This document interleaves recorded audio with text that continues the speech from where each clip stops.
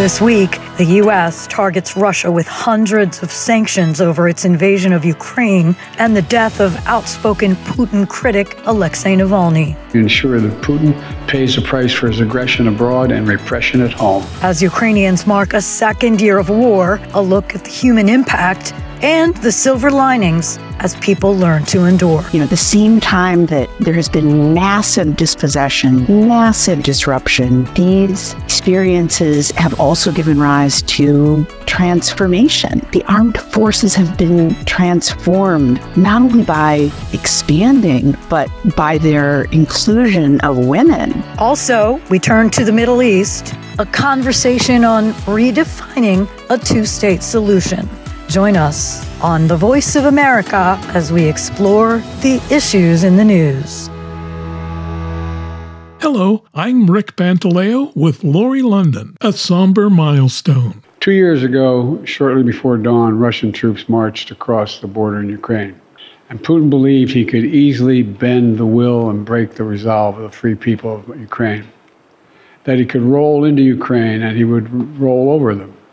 2 years later, he remains wrong. Kyiv is still standing, Ukraine is still free, and the people of Ukraine remain unbowed and unbroken in the face of Putin's vigorous onslaught. 2 years since Russia invaded Ukraine and following the death of imprisoned Russian opposition leader Alexey Navalny, the European Union and the United States announced sweeping new sanctions Friday. Here's President Joe Biden. Make no mistake, Putin is responsible for Alexei's death. Yesterday, I met with Alexei's wife and daughter in California, where his daughter attends college. Alexei was an incredibly courageous man. His family is courageous as well. I assured them his legacy will continue to live around the world, and we in the United States are going to continue to ensure that Putin pays the price for his aggression abroad and repression at home. The sanctions targeting more than 500 individuals and entities related to Russia's war machine are the largest single round of penalties the U.S. has imposed since Moscow's invasion. White House National Security Communications Advisor John Kirby vowed the U.S. would keep up the pressure on Russia. You can expect more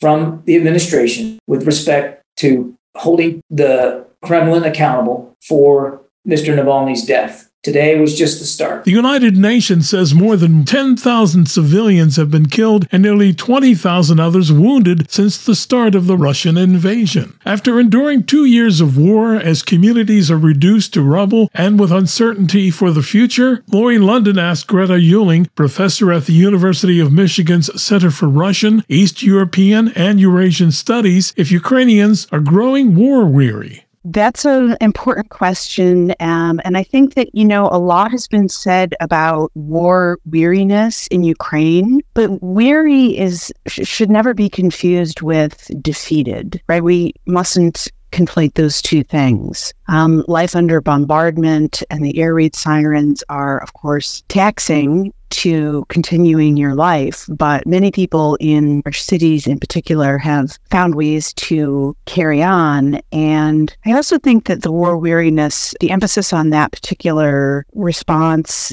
fails to capture some other very important emotions. There's a very broad and individual spectrum that can't really be captured by a single story. And among the people that I routinely communicate with in Ukraine, two important responses that come up frequently are rage and betrayal. The question being, why is the country being given just enough to survive, but not enough to win? That raises a secondary question, is what are all of these terrible losses for, right? Because the human impact has been so profound, with 400 military casualties, between 20 and 50,000 people have lost limbs, hundreds, potentially thousands of children removed from the country, and an estimated 10,000 Ukrainian prisoners in Russian holding facilities. Not to mention the military casualties and the fact that somewhere around 25% of the country is not living in their homes. I would say that Another thing to think about in relation to how people are coping is this very significant experience of uncertainty. So there's fear for the safety of loved ones that may be fighting at the front or may have been displaced. And, my recent book, Everyday War, I talk about how the engagement of civilians in war produces these everyday ethics of care, right? So my research found people showing levels of care for one another that they characterized as unprecedented. And really, I think that the developments since the full-scale invasion just amplified those findings, right? So by everyday war, I mean these conscious and creative ways that non-combatants respond to and participate in war in ways that are pragmatic, self-defensive, designed with the interest of their country as a whole in mind. And so, many of the Ukrainians who are not fighting have developed creative ways to contribute to the war effort by donating to it. So I think a really good example would be the artists who donate proceeds to their effort, right? So you can buy a scarf or socks on Etsy, and the artist will tell you exactly how many bullets the purchase of your, whatever it is, $20, $25 scarf or sock translates into. So, at the same time that there has been massive dispossession, massive disruption, these experiences have also given rise to transformation, right? There's an explosion of interest in Ukrainian language and literature. The armed forces have been transformed not only by expanding, but by their inclusion of women. New forms of communication through platforms like Telegram and memes and other social media platforms are fostering social cohesion across divisions that used to keep people from communicating. So I think that it's really a complex picture of both, dispossession and disruption coupled with transformation. In the beginning, when this started, people were lining up to serve. We're hearing stories that's not the case now at all. So is it just people are just afraid now of losing their lives? It's at an inflection point for sure, at least for now. Aid is stalling, and there must be some concern for the country's survival. Oh, by all means. By all means. I mean, I think that there's profound concern. And as you mentioned, the popularity of the military conscription has fallen precipitously. And I think that here again, it's important to remember that the people who are fighting, they're saying that they would rather keep fighting than risk a pause that might enable them to regroup, but then they would have to face the prospect of going back to the front yet again, with another incursion. So I think it's complicated. I think it's difficult. I think that as during the initial full-scale invasion in 2022, February, the country continues to face an existential crisis. There's no question. So it's important to remember that the World Bank, USAID, the European Union, European governments, all of these partners are also involved. The attention has been pretty focused on the importance of weapons from the United States that Europeans don't have the ability to provide. Exactly. Yeah, I think, the sense of rage and betrayal alongside the weariness is good to underscore. Are they feeling sort of betrayed by the United States? Yes. Because, the United States, Ukraine willingly gave up its nuclear weapons in 1994 under the Budapest Memorandum with security assurances that, the U.S. and Great Britain in particular would rise to their defense in the event of a violation of their state sovereignty. And now the U.S. government is saying, well, maybe not.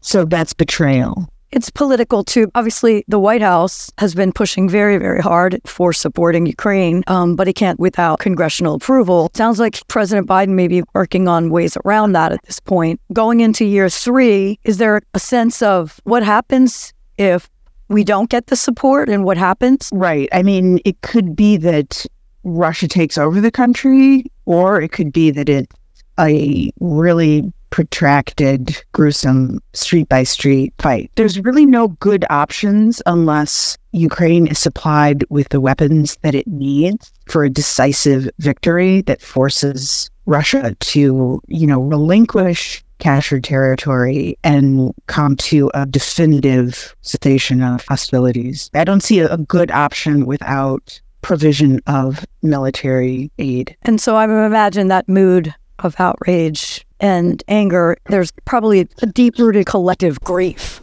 Yes, every Ukrainian has lost somebody, and every Ukrainian has to wonder what it was for if ultimately the military aid with which they began the counteroffensive trickles out. Why did their loved one have to sacrifice their life if it was ultimately just in, part of this failed effort? Greta Uhling, professor at the University of Michigan's Center for Russian, East European, and Eurasian Studies. With the death of Alexey Navalny, Russia's recent capture of a key Ukrainian city, and U.S. military aid to support Kyiv stalled in Congress, European leaders are concerned the Kremlin could be emboldened to press forward with ambitions beyond Ukraine's borders. Lori London asks Jamil Jaffer, founder and executive director of the National Security Institute, if he thinks new U.S. sanctions will deter Russia. Well, look, Lori, I think it's really hard to see how even more sanctions, which are very helpful and will have an effect, how they would ultimately deter Vladimir Putin from his current course.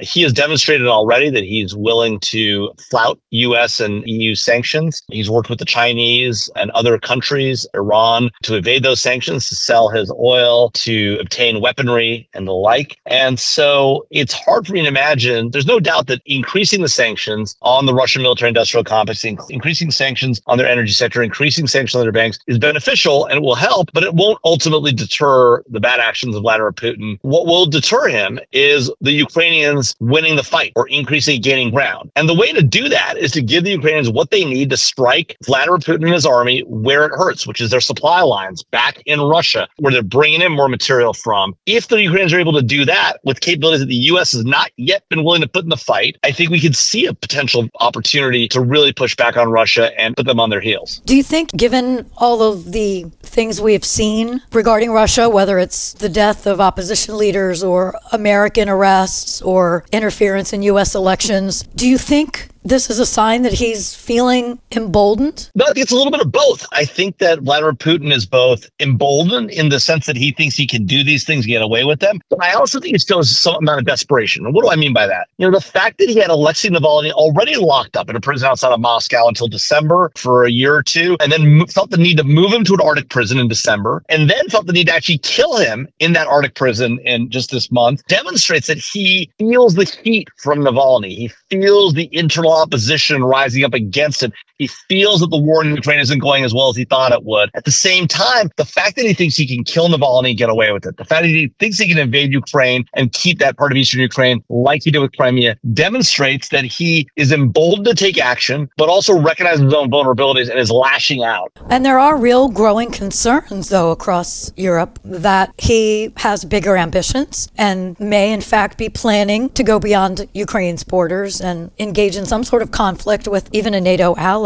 But we've known this. We've known that Vladimir Putin has designs on reestablishing the Soviet Union of old. He said it almost explicitly. So it's not like neither he nor President Xi in China have hidden from us what their agenda is. President Xi wants to take back Taiwan. He wants to oppress more than 1 million Muslims, wants to expand their footprint of global oppression. And the same thing with Vladimir Putin. We are the ones who are not listening and paying attention. And to the extent we are not doing anything effective about it. And so you think about, there was an opportunity early on in this fight where the Ukrainians were winning. And if we had really doubled down then and given them everything they needed, they could have pushed Vladimir Putin out, embarrassed him dramatically. But we were afraid of escalation. We were afraid if we put the weapons in, that would cause him to escalate. And of course, the problem is it's the weakness that we've been demonstrating that causes them, causes the Iranians, causes the Chinese to escalate. When they see America as weak, or our allies as weak, and they see both of us as weak right now, they are prepared to escalate and will continue to do so until we actually push back. And so this misplaced notion that if we put more weapons in, it'll escalate it,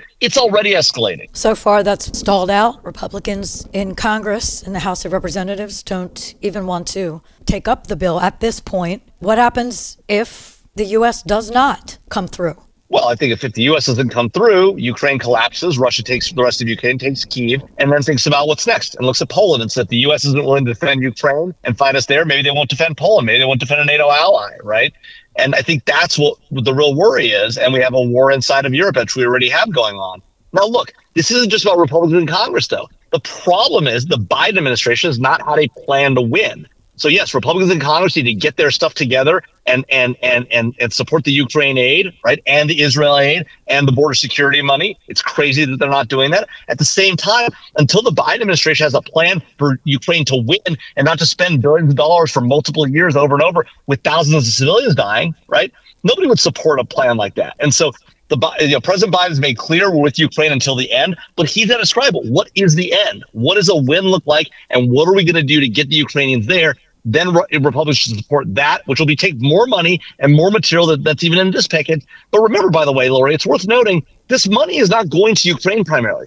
The vast majority of the money we're talking about is to rebuild American stockpiles and to build weapons here in this country to fight the Russians over there. There are some analysts that say Vladimir Putin is just buying his time to potentially see and potentially help former President Donald Trump get elected, who has vowed to pull the U.S. out of NATO and pretty much tell Russia it can do whatever it wants. That would be a pretty dangerous scenario, would it not? Well, there's no doubt the U.S. should not leave NATO, right? Anybody who says that is wrong and should have their head checked. NATO has been the bulwark of American security for ourselves here in the United States and for our allies in Europe. To be fair, President Trump was talking about the payments that our allies are making. And so he didn't actually say we would withdraw from NATO, but he did say some things that were ridiculous, like he'd give free pass to Russia to go after whoever they wanted that didn't pay their fair share. That's a little different than getting out of NATO, but not that much. And it was really problematic, and he should take that back. It was the wrong thing to say. At the same time, we do want our European allies to step up, and they need to do their part. We need to do our part. NATO is critical to American security. We should stand by it. And any signal to Vladimir Putin that we are not 100% behind NATO,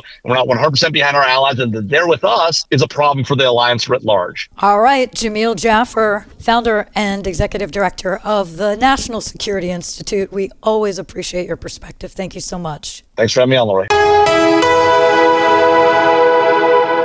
You're listening to Issues in the News. I'm Rick Pantaleo. The long-awaited post-war plan by Israel's prime minister shows that his government seeks open-ended control over security and civilian affairs in the Gaza Strip. It includes the occupied West Bank and Gaza territories, where the Palestinians hope to establish an independent state, something Prime Minister Benjamin Netanyahu has repeatedly opposed. The Knesset voted overwhelmingly to oppose any attempt to unilaterally impose a Palestinian state on Israel. Such an attempt will only endanger Israel and will prevent the genuine peace that we all seek. Peace can only be achieved after we achieve total victory over Hamas. The plan, swiftly rejected by Palestinian leaders, also runs counter to Washington's vision for the war-ravaged enclave. U.S. Secretary of State Antony Blinken said Friday that he was also disappointed to hear of Israeli plans to build thousands more new homes in occupied West Bank settlements. It's been long-standing U.S. policy under Republican and Democratic administrations alike that new settlements are counterproductive to reaching an enduring peace. They're also inconsistent with international law. Our administration maintains a firm opposition to settlement expansion. Netanyahu's day-after plan comes amid growing international calls to end the fighting and to revive efforts aimed at a two-state solution, which U.S. President Joe Biden, Israel's main ally, has said is the solution that will bring long-term peace. Lori London spoke with John Alterman, Middle East Program Director with the Center for Strategic and International Studies, who recently wrote an article making the case for defining the issue in a different way. Your article leads with a different two-state solution. What do you mean by that?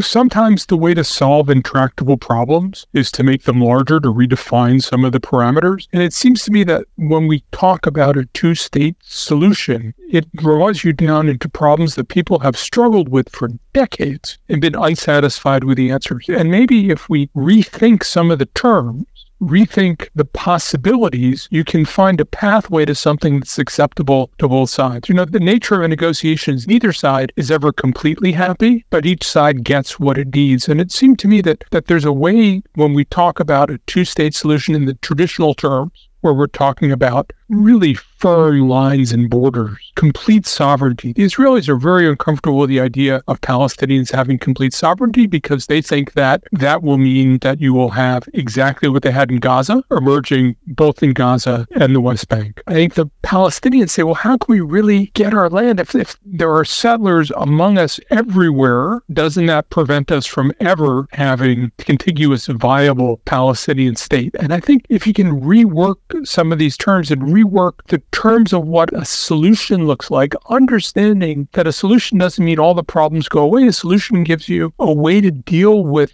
the challenges where people aren't dying every day. Maybe rethinking these terms is a way to get there. And already a level of mistrust was there. There's profound mistrust. Certainly deepened on both sides since October 7th in the aftermath of that horrible day and what has come after that in response. And realistically, these are two terribly traumatized societies. And they're not merely traumatized by October 7th and the aftermath, but their trauma was profoundly deepened by both October 7th and the aftermath. We have to acknowledge that trauma, but we can't let that trauma drive us toward sustained trauma, toward new generations that grow up in trauma. I think finding a different way to imagine where we're going, a different kind of horizon, understanding it's not perfect, but understanding here's a way to meet Israeli concerns about security, Palestinian concerns about not only independence, but also there needs to be some external involvement protecting Palestinian interests in this. I mean, the Palestinians are responsible, but there's also a referee in this game. That thinking about some of those terms, to me, part of the inspiration is the European Union is a different kind of structure. You have individual states, but then there's this superseding European identity, set of responsibilities, regulations. And I think if we can think of the Israeli-Palestinian environment with an aspect of that,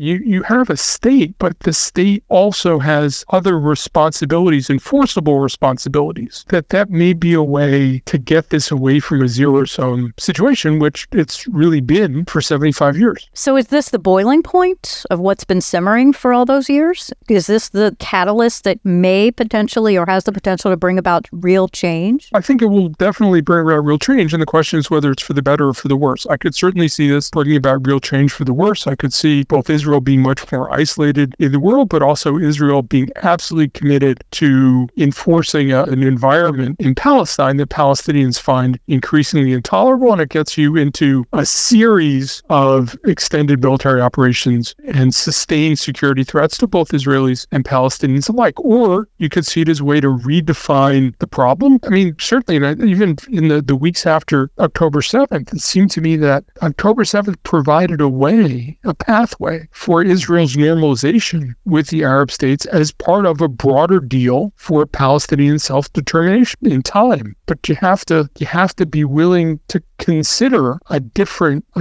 set of outcomes than the way people have thought about it. Because I think the way we have thought about it up to now hasn't worked, and it's gotten more difficult, not less. As you noted, both sides share similar desires and resources. They do. And one of the things that really strikes me when an elementary school friend posted on LinkedIn, Joan Rivers' commentary about how Israel should just crush the Palestinians because they're violent and they're killing us and all those things. And what struck me is single thing she said is stuff I've heard Palestinians saying about Israelis and Israelis saying about Palestinians. The mirror image that people have about the ultimate intentions of their adversary. The fact that we're willing to take something less, but we're dealing with people who have no limits. That they're the ones who are indifferent to human life. They're the ones who are bent on violence. For Israelis, there needs to be a moment when they can be empathetic to Palestinians without showing weakness. There needs to be a Palestinian ability to be empathetic with Israelis and not be perceived as being a traitor to the Palestinian cause. Because I think any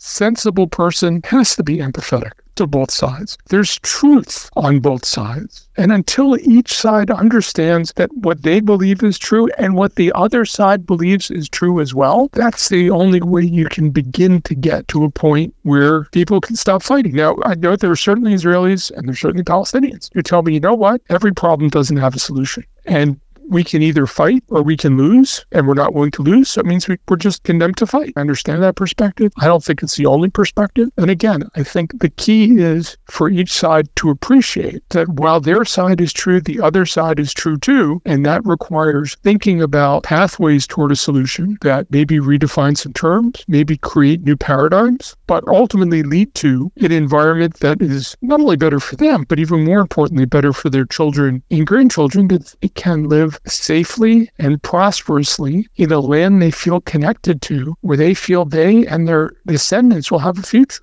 John Alterman, Middle East Program Director with the Center for Strategic and International Studies. And that does it for this week's show. On behalf of Rick Pantaleo and all of us here at VOA, thank you so much for listening. Join us next week for more Issues in the News. Until then, I'm Lori London.